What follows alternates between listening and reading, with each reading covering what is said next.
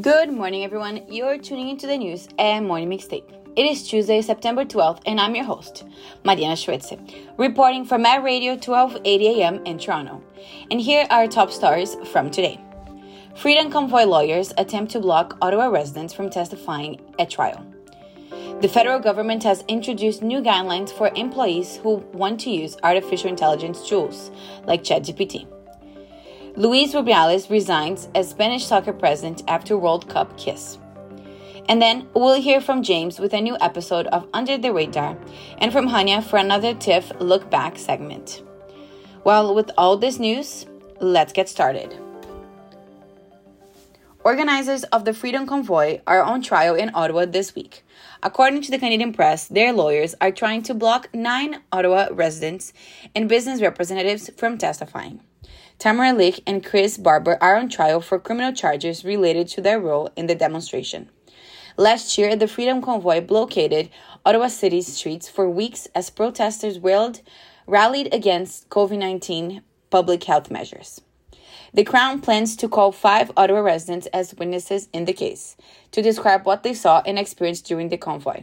Lick's lawyer Lawrence Greenspoon argued against hearing from the witnesses when court resumed on Monday. Lick and Barber have already signed admissions that the, quote, actions of certain individuals, end quote, who participated in the protest interfered with public transit and the lawful use and enjoyment of property and businesses.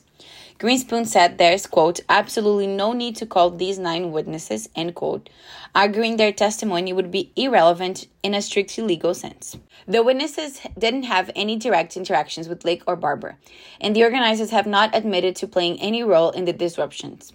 Crown attorney Siboya Wetcher argued that the admission did not go far enough to justify blocking the testimony of people directly impacted by the protest. According to the Canadian press, the Crown wants to show exactly how disruption, intimidation, and obstruction manifested.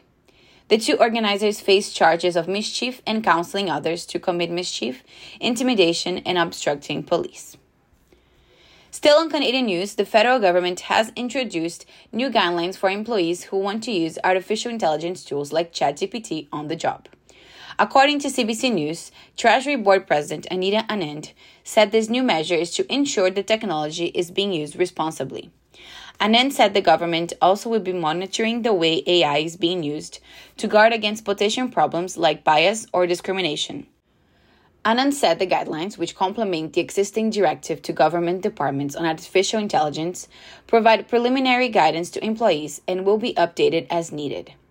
Still according to the CBC News, while there are currently no penalties for violating the new guidelines, Anand said they are based on existing legislation such as the Privacy Act and could trigger a penalty. The guidelines define generative AI as technology that, quote, produces content such as text, audio, code, videos, and images, end quote, for things like chatbots, emails, briefing notes, research, or programming. The guidelines recommend caution when using AI for things like public communications on social media or automating assessments, recommendations, or decisions about clients. If a department uses generative AI to respond to a citizen, answer questions via chatbot, create a document, or make a decision, it should be transparent about using the technology, says the guidelines. It also says departments should identify content that has been produced using generative AI, notify users that they're interacting with an AI tool, document decisions, and be able to provide explanation if tools are used to support decision-making. Anand said the government is issuing the guidelines now because, quote, the public service is at the initial stages in recognizing the importance of AI, end quote. And on international news, Luis Rubiales has resigned as president of the Spanish Soccer Federation. This comes after he kissed player Jenny Hermoso on the lips after Spain's victory in the World Cup final last month. Rubiales said he cannot continue his work during an interview on Piers Morgan Uncensored and followed that with a letter to the federation. In the same letter, he also said he would step down as vice president of UEFA, European Soccer Governing Body. According to the Washington Post, the Spanish Federation confirmed Sunday that Rubiales tendered his resignation from its organization and from the UEFA. Rubiales had drawn widespread condemnation for the kiss, which took place during the award ceremony. He was in the midst of a 90-day suspension by FIFA, soccer's global governing body, and his decision followed a call by leaders of the Spanish Federation for him to step down. The women's team in Spain had also said they would play no matches until he had been removed. On Friday, the Attorney General of Spain issued a formal complaint against Rubiales, accusing him of sexual assault and coercion. Well, that was it for me today. Now I'll leave you with James for a new episode of Under the Radar. Good morning. I'm James Caza, and every week I'm going to bring you a local news story happening now in Toronto that may be flying under your radar. It's early September, which means a few things. Stores are already selling Halloween gear, the NFL is starting up again, kids are going back to school, and it's over 30 degrees. In case you were lucky enough to have air conditioning and not have to leave said air conditioning over the last week here in Toronto, you should know that Toronto just experienced a sweltering heat wave. For several days last week, the temperature went to over 30 degrees Celsius and felt close to 40 according to meteorologists. And that's really bad, especially this time of year. There's many reasons why this is a concern, but I want to tackle one tied to another aforementioned sign of early September I mentioned. Back to school season. The same week as the heat wave, thousands upon thousands of children and teenagers started their academic year here in Toronto. Ready and maybe even eager to learn, the vast majority of children were greeted by a grim schooling, one without air conditioning. 70% of public schools in Toronto lack air conditioning, leaving students and staff alike having to battle out the heat that made even the most sun-loving of us wish for a break. For the 70% of students in schools without air conditioning, it was more than just uncomfortable. Painful, specifically, was a word used in one interview on CP24 by a student to describe their days in school lately. In some schools, only 1 or 2 rooms have air conditioning, leading to staff deciding to rotate kids, classroom or grade at a time, in and out of said room with air conditioning. That's distracting, uncomfortable, and dehumanizing to have your time in the cold limited like that. And this might only get worse. With climate change well under swing, the possibility of heat waves overlapping with school on either end of the year is ever increasing. And experts warn that the distraction and safety risks of these heat waves without proper climate control, especially for kids, can be dangerous not just to kids' education, but to their safety. So what can be done?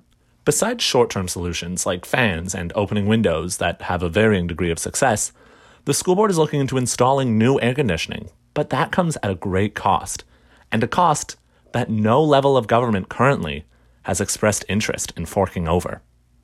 For Met Radio, I'm James Caza, and this has been Under Your Radar. Thank you, James. Now let's hear from Hania with some news from TIFF.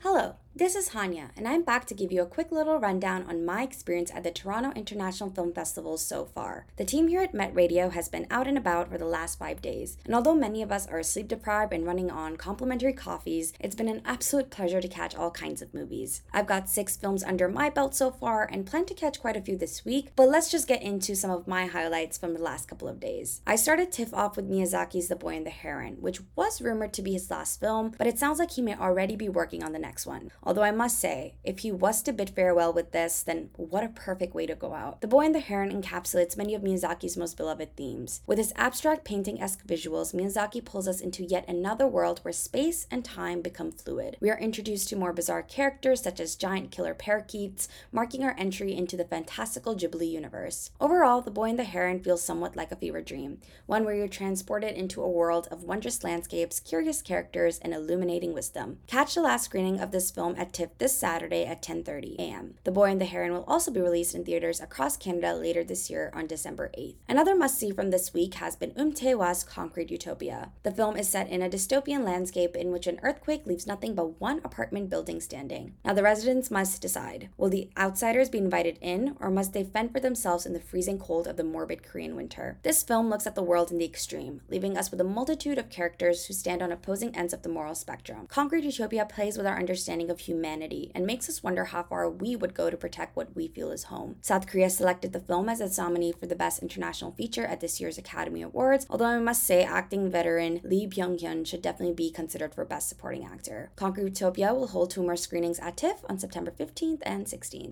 These are my 2 standouts so far. Amber and I will be hosting Movie Mixtape on September 22nd, so tune in to catch more of our lengthier and detailed reviews. Thank you so much for tuning in and listening. I will be back next week with some more news and Morning Mixtape. I'm Mariana Schuetze. Thanks for listening.